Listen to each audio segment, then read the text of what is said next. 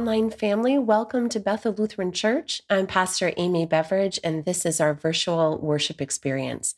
Thank you for bringing your faith to this digital space and gathering with us as one in spirit and truth. Today, we are welcoming our intern, our Central Coast Conference intern, Laura Salazar Kruger, as our preacher. Many of you have met her now. We are delighted to have her with us. She is learning as a candidate to become a deacon in the ELCA, and we are learning how to be a teaching church, a church that raises up new leaders for a new day. She is a bright spot in these challenging times of pandemic recovery. So thank you, Laura, for all the ways that you are saying yes to your vocation. I do have to say, we have a couple bright spots going on right now at Bethel. Our Vacation Bible School is on the horizon. And for a kid-loving church like ours, this means so much to us. The registration deadline is May 31st, and we do need everyone's help in promoting the program because many of our previously attending families aged out during COVID. So it's all hands on deck for spreading the word. And after the 31st, we will assess our enrollment and decide how we want to move forward. Our goal is to host over 20 kids, and we're getting there, but we need your help. And that brings me to the life of children in our community. These have been incredibly sorrowful and heartbreaking weeks for us as a country. Last week, I preached about division and integrity and the myth of violence as the saving deliverance from our pain. This is a convicting word in times of war abroad and in our own nation, in times of endemic gun violence that refuses to ebb. In our sorrow over Buffalo and Laguna Hills, and all the places that experience this terror but never make the headlines, I never imagined last Sunday that it would only intensify in Texas the way that it has. So what to say, my beloved community? What do we say? Like you, I have struggled. I spent the last 2 weeks actually, remembering some of the moments that I have held worship for us in times of fear and distress. I remember the very first worship service I held where we rang the bell and stood in silence and cried together after the terror attack in Norway back in 2011. A year and a half later, it would be Sandy Hook. I remember preaching about Dallas and Boston, praying for Charleston and for the church in Sutherland Springs. And then there was Parkland when I stood in my driveway at the parsonage while church members arrived to cry. And later when we talked to our middle school age daughter at the time about how she would work for a brighter future. So what do we say now? When does it end? I think, like many of you, that is the question I have been asking over and over again. When does it end? I want to share with you something I read this week that feels very powerful for me right now and very true as I struggle to find the right words. It comes from an interview with two researchers who have devoted their work to understanding mass shootings and the people who commit them. It is by far the most balanced piece that I have read, and in a despairing time gives me actually a great deal of hope. It's not comfortable what they say, but I think they are making a path for us, a way out. And this is just a few words from them. The whole interview is profound. I'm going to post it at the bottom of our page where you were listening now. But this is just a brief piece. Here's what they say. If we explain this problem as pure evil or other labels like terrorist attack or hate crime, we feel better because it makes it seem like we found the motive and solved the puzzle.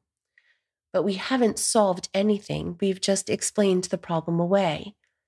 These researchers go on to say something deeply religious, which is we have to see the people who commit these atrocities as part of us, because when they are part of us, we can trace back what happened to them as children and learn where and how to intervene.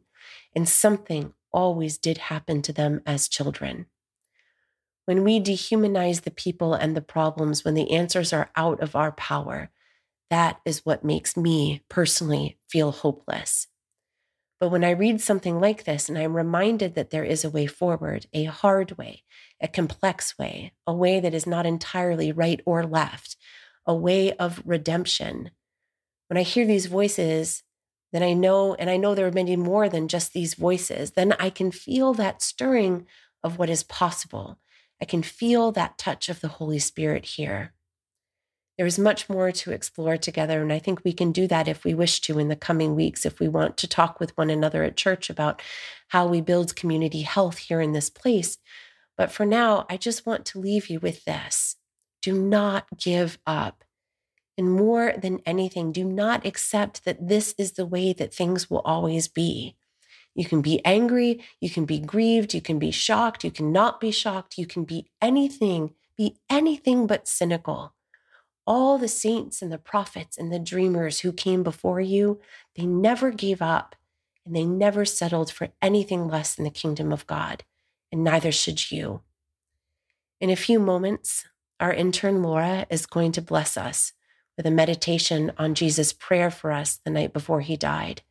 And as I said last week, and I say it again, let us take in the grace of God who spoke under the shadow of death and the promise of life, which is exactly where we stand now, in the shadow of death and in the promise of life.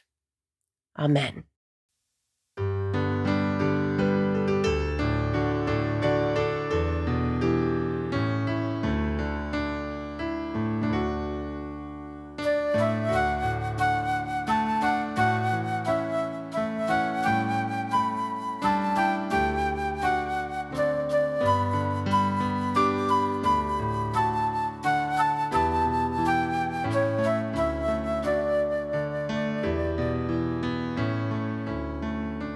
Children of the Heavenly Father, safely in his bosom gather, nestling bird nor star in heaven, such a refuge e'er was given.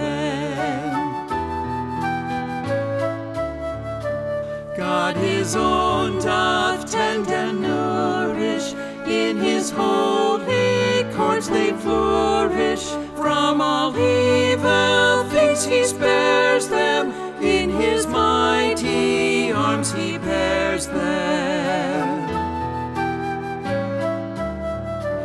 Neither life nor death shall ever from the Lord his children sever.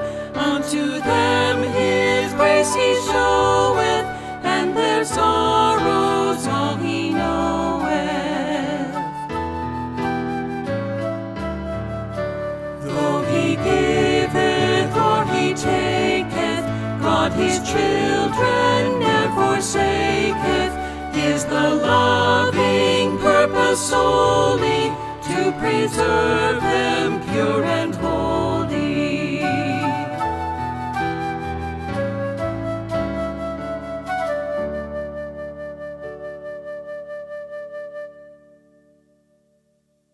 The grace of our Lord Jesus Christ, the love of God, and the communion of the Holy Spirit be with you all. Let us pray. Gracious God, form the minds and hearts of your faithful people into your one will. Help us to desire what you promise, that amid all the changes of this world, our hearts may be fixed where true joy is found, in Jesus Christ, who lives and reigns with you and the Holy Spirit, one God, now and forever. Amen. The first reading today will begin in the last page or two of your Bible and concludes our journey through Revelation this Easter season.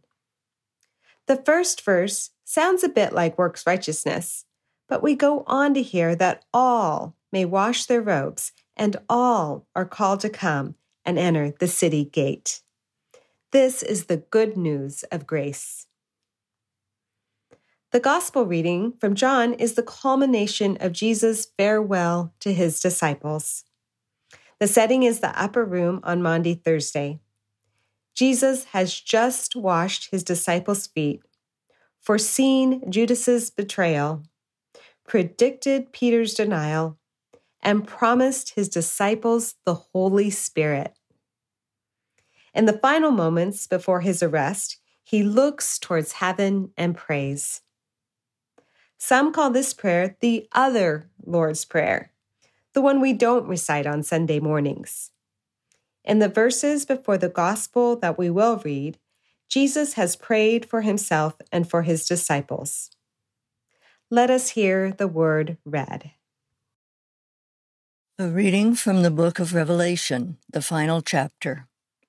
See, I am coming soon. My reward is with me to repay according to everyone's work. I am the Alpha and the Omega, the first and the last, the beginning and the end. Blessed are those who wash their robes, so they will have the right to the tree of life, and may enter the city by the gates. It is I, Jesus, who sent my angel to you with his testimony for the churches. I am the root and the descendant of David, the bright and morning star. The Spirit and the bride say, Come, and let everyone who hears say, Come, and let everyone who is thirsty come. Let anyone who wishes take the water of life as a gift. The one who testifies to these things says, Surely I am coming soon. Amen. Come, Lord Jesus. The grace of the Lord Jesus be with all the saints. Amen. The word of the Lord. Thanks be to God. A reading from the 4th Psalm of David. Answer me when I call, O God of my right. You gave me room when I was in distress. Be gracious to me and hear my prayer. How long, you people, shall my honor suffer shame? How long will you love vain words and seek after lies? But know that the Lord has set apart the faithful for himself. The Lord hears when I call to him. When you are disturbed, do not sin. Ponder it on your beds and be silent. Offer right sacrifices and put your trust in the Lord. There are many who say, Oh, that we might see some good. Let the light of your face shine on us, O Lord. You have put gladness in my heart, more than when their grain and wine abound. I will both lie down and sleep in peace. For you alone, O Lord, make me lie down in safety. Amen.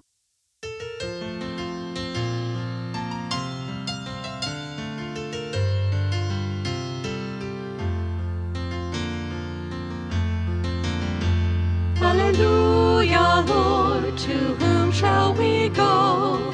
You have the words of eternal life. Hallelujah. Hallelujah, Alleluia. Hallelujah. Hallelujah, Alleluia.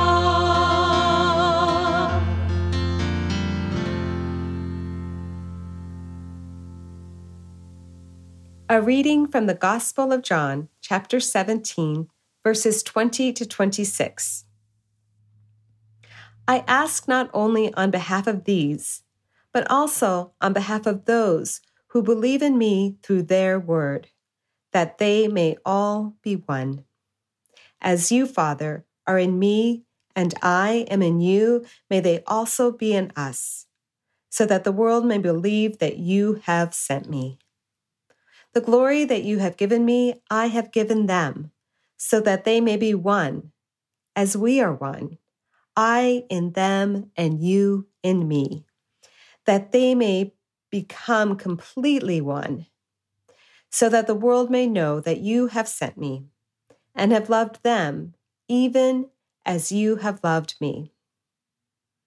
Father, I desire that those also whom you have given me may be with me where I am, to see my glory, which you have given me, because you loved me before the foundation of the world. Righteous Father, the world does not know you, but I know you, and these know that you have sent me. I made your name known to them, and I will make it known, so that the love with which you have loved me may be in them and I in them. Have you ever wondered what Jesus desires for you?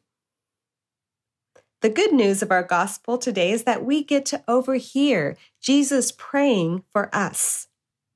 The Gospel of John does not have a Lord's Prayer, but here we encounter a heart-to-heart communication of Jesus' love and desire for future believers, for you, and for me, and for all. Jesus is sitting around the table after the Last Supper with his friends. Jesus has washed their feet and given them this new commandment that they are to love one another. Then Jesus engages in this intimate and lengthy prayer, a prayer that is meant to be overheard by those disciples gathered and fearful of what they are just beginning to understand lies before them. Jesus says that he is not only praying for those disciples gathered around him at that table, but he is also praying for those who will believe because of the witness of those disciples. We, along with the disciples, are meant to overhear what Jesus desires for those who come to believe. We are invited to look back and experience the intimacy of Jesus with the disciples and with God. We are invited to look forward and respond in how we pray, think, imagine, and live. So what does Jesus pray for us? What are Jesus' desires for us? The first thing is something we may not find ourselves praying for that often, that we be one, that we live in oneness, in unity. Written in Ephesians, there is one body and one spirit, called to one hope, one faith, one God of all. Jesus prays that we continue in the intimate relationship with God's self through the ongoing act and activities of loving and being loved. And that is the unity that Jesus asks for when Jesus prays, that they may all be one. As you, Father, are in me and I am in you, may they also be in us. This is a unity that has as its generative source the mutual indwelling of the triune God. Mutual glorifying, mutual belonging, mutual love. Seen in this way, unity is more of a gift than a task. Jesus prays that those who follow him may be drawn into the very life of God. We enter into this indwelling that is already present, that is already and always happening in God. Moreover, Jesus prays that this unity of believers is so that the world may know you have sent me and have loved them, even as you loved me. That the world, the whole world, will know that Jesus comes to us in love from the heart of God. The purpose, or at least a purpose, of our unity is so that the world may know that God loves everyone. This prayer for unity is inspiration for ecumenical movements, seeking ways to be one church together. The ELCA continues in dialogue with the Roman Catholic Church, and we have declared full communion of table and pulpit with 6 Protestant denominations. Our own Synod Bishop, Brenda Boss, recently participated in the Day of Christian Unity at Christ Cathedral in Orange. Our Lutheran bishop read the Gospel in a Roman Catholic space with the Virgin Mary in the background. Methodist, Episcopal, United Church of Christ, and Roman Catholic bishops also participated in this service. The second desire that Jesus has for us is that we see his glory. Jesus asks for us to be rooted in unity, but also reaching beyond toward Jesus to see the glory of Jesus, given and shared in the profound love of the Trinity, existing even before the foundation of the world. God has always loved the whole world. In all times, glory evokes the divine presence and holiness that can come near to us. It is a glory of deep, intimate love, which is seen in the whole of Jesus' life, work, death, and resurrection. In seeing the glory of Jesus, we are inspired to learn from Jesus, to imitate Jesus, and to follow Jesus. The third desire Jesus expresses for us is that we be loved by the Father. This is the first explicit mention of love in this prayer. It is this amazing notion that God, the person of the Trinity that Jesus calls Father, loves us, even as much as God loves Jesus. We not only are a witness to this incredible, intimate, all-encompassing love that the persons of the Trinity have for one another, but we are also every bit as much loved by God. Jesus' desires for us are expressed in this prayer, that we be one, that we behold his glory, and that we are loved by God. How will we react to such a prayer as this? How do we walk in unity? Together, we would come up with so many ways we could or do walk in unity.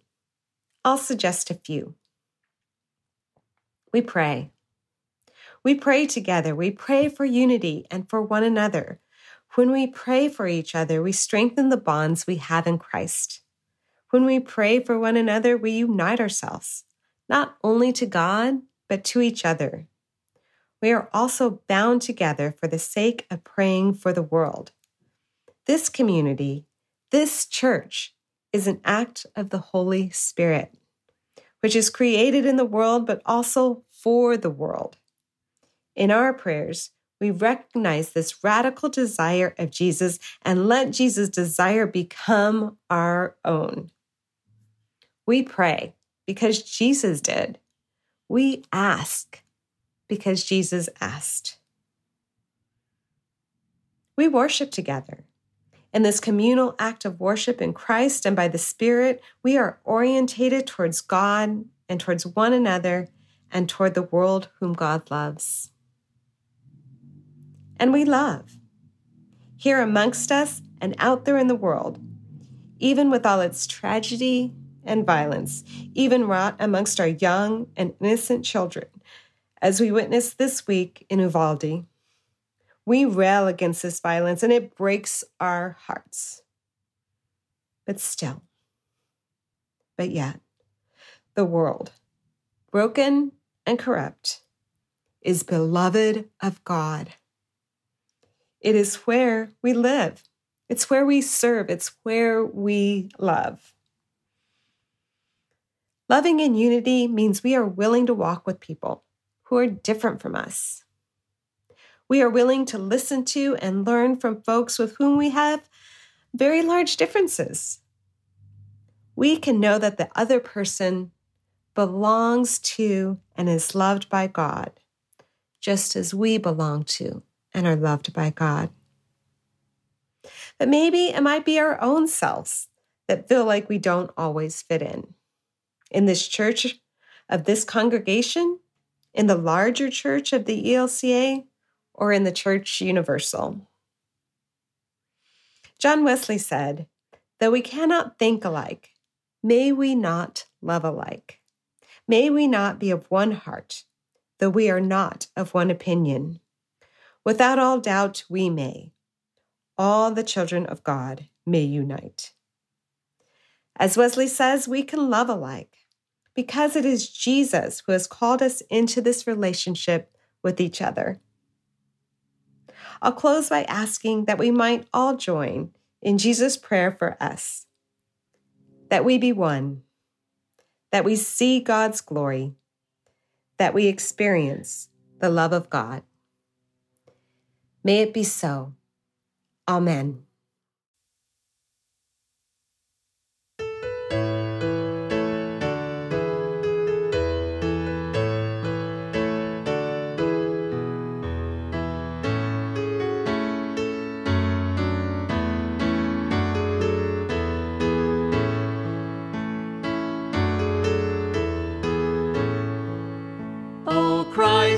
your heart compassionate for every human pain. Its beating was the pulse of God, its breath God's vast domain. The heart of God, the heart of Christ, combined in perfect rhyme, to write God's love in human deeds, eternity in time. As once you welcomed those cast down and healed the sick, the blind, so may all bruised and broken lives through us your help still find. Lord, join our hearts with those who weep, that none may weep alone, and help us bear another's pain as though it were our own. O Christ, create new hearts in us that beat in time with yours, that joined by faith with your great heart become love's open doors. We are your body, risen Christ, our hearts, our hands we yield, that through our life and ministry your love may be revealed. O love that made the distant stars, yet marks the sparrow's fall, whose arms stretched wide upon a cross embrace and bear us all. Come, make your church a servant church that walks your servant ways, whose deeds of love rise up to you, a sacrifice of praise. I believe in God, the Father Almighty, creator of heaven and earth. I believe in Jesus Christ, God's only Son, our Lord, who was conceived by the Holy Spirit, born of the Virgin Mary, suffered under Pontius Pilate, was crucified, died, and was buried. He descended to the dead. On the third day he rose again. He ascended into heaven. He is seated at the right hand of the Father, and he will come to judge the living and the dead. I believe in the Holy Spirit, the Holy Catholic Church, the communion of saints, the forgiveness of sins, the resurrection of the body, and the life everlasting. Amen. God of justice and love, we give thanks to you that you illumine our way through life with the words of your Son. Give us the light we need, awaken us to the needs of others, and at the end, bring all the world to your feast. Through Jesus Christ, our Savior and Lord, to whom with you and the Holy Spirit be honor and glory forever. Amen. Our Father, who art in heaven, hallowed be thy name. Thy kingdom come, thy will be done, on earth as it is in heaven. Give us this day our daily bread, and forgive us our trespasses, as we forgive those who trespass against us. And lead us not in temptation, but deliver us from evil. For thine is the kingdom and the power and the glory, forever and ever. Amen. Lord of life, you walk this journey with us and through us. Lead us, Lord, lead on. Journeying within and wrestling with the world, lead us, Lord, lead on. Lead us to risk, to grow, and to tread the path you have opened for us. Lead us, Lord, lead on. And let us rejoice that every place is your place. In the name of Christ, the risen one. Amen.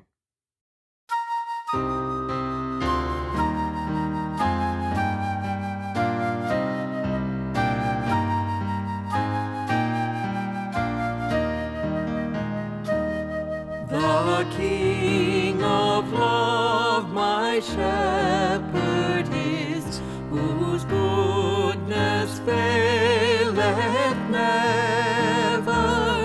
I'm nothing lack if I am his.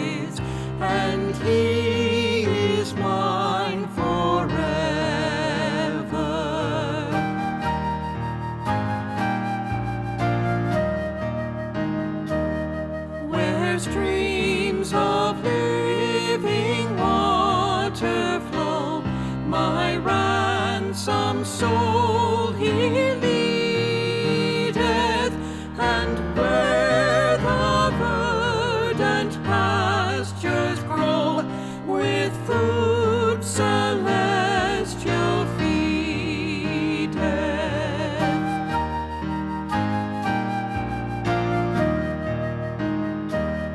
Perverse and foolish oft I strayed, but yet in love he sought me, and on his shoulder gently laid, and home rejoicing brought me.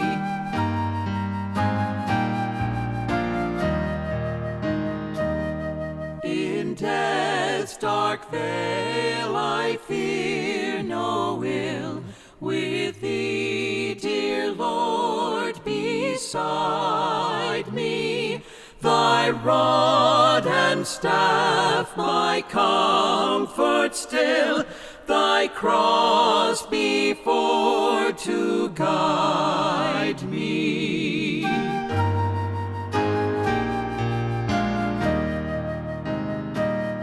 Thou spreadst a table in my sight, thine unction grace bestoweth,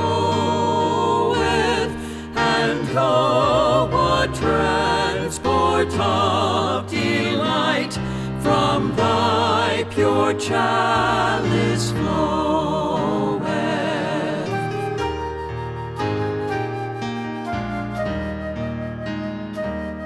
And so through all the length of days, thy goodness faileth never. Good Shepherd, may I sing thy praise within thy house forever.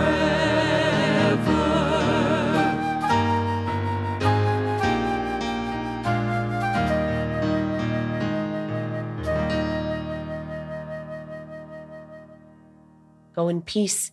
Share the good news. Alleluia.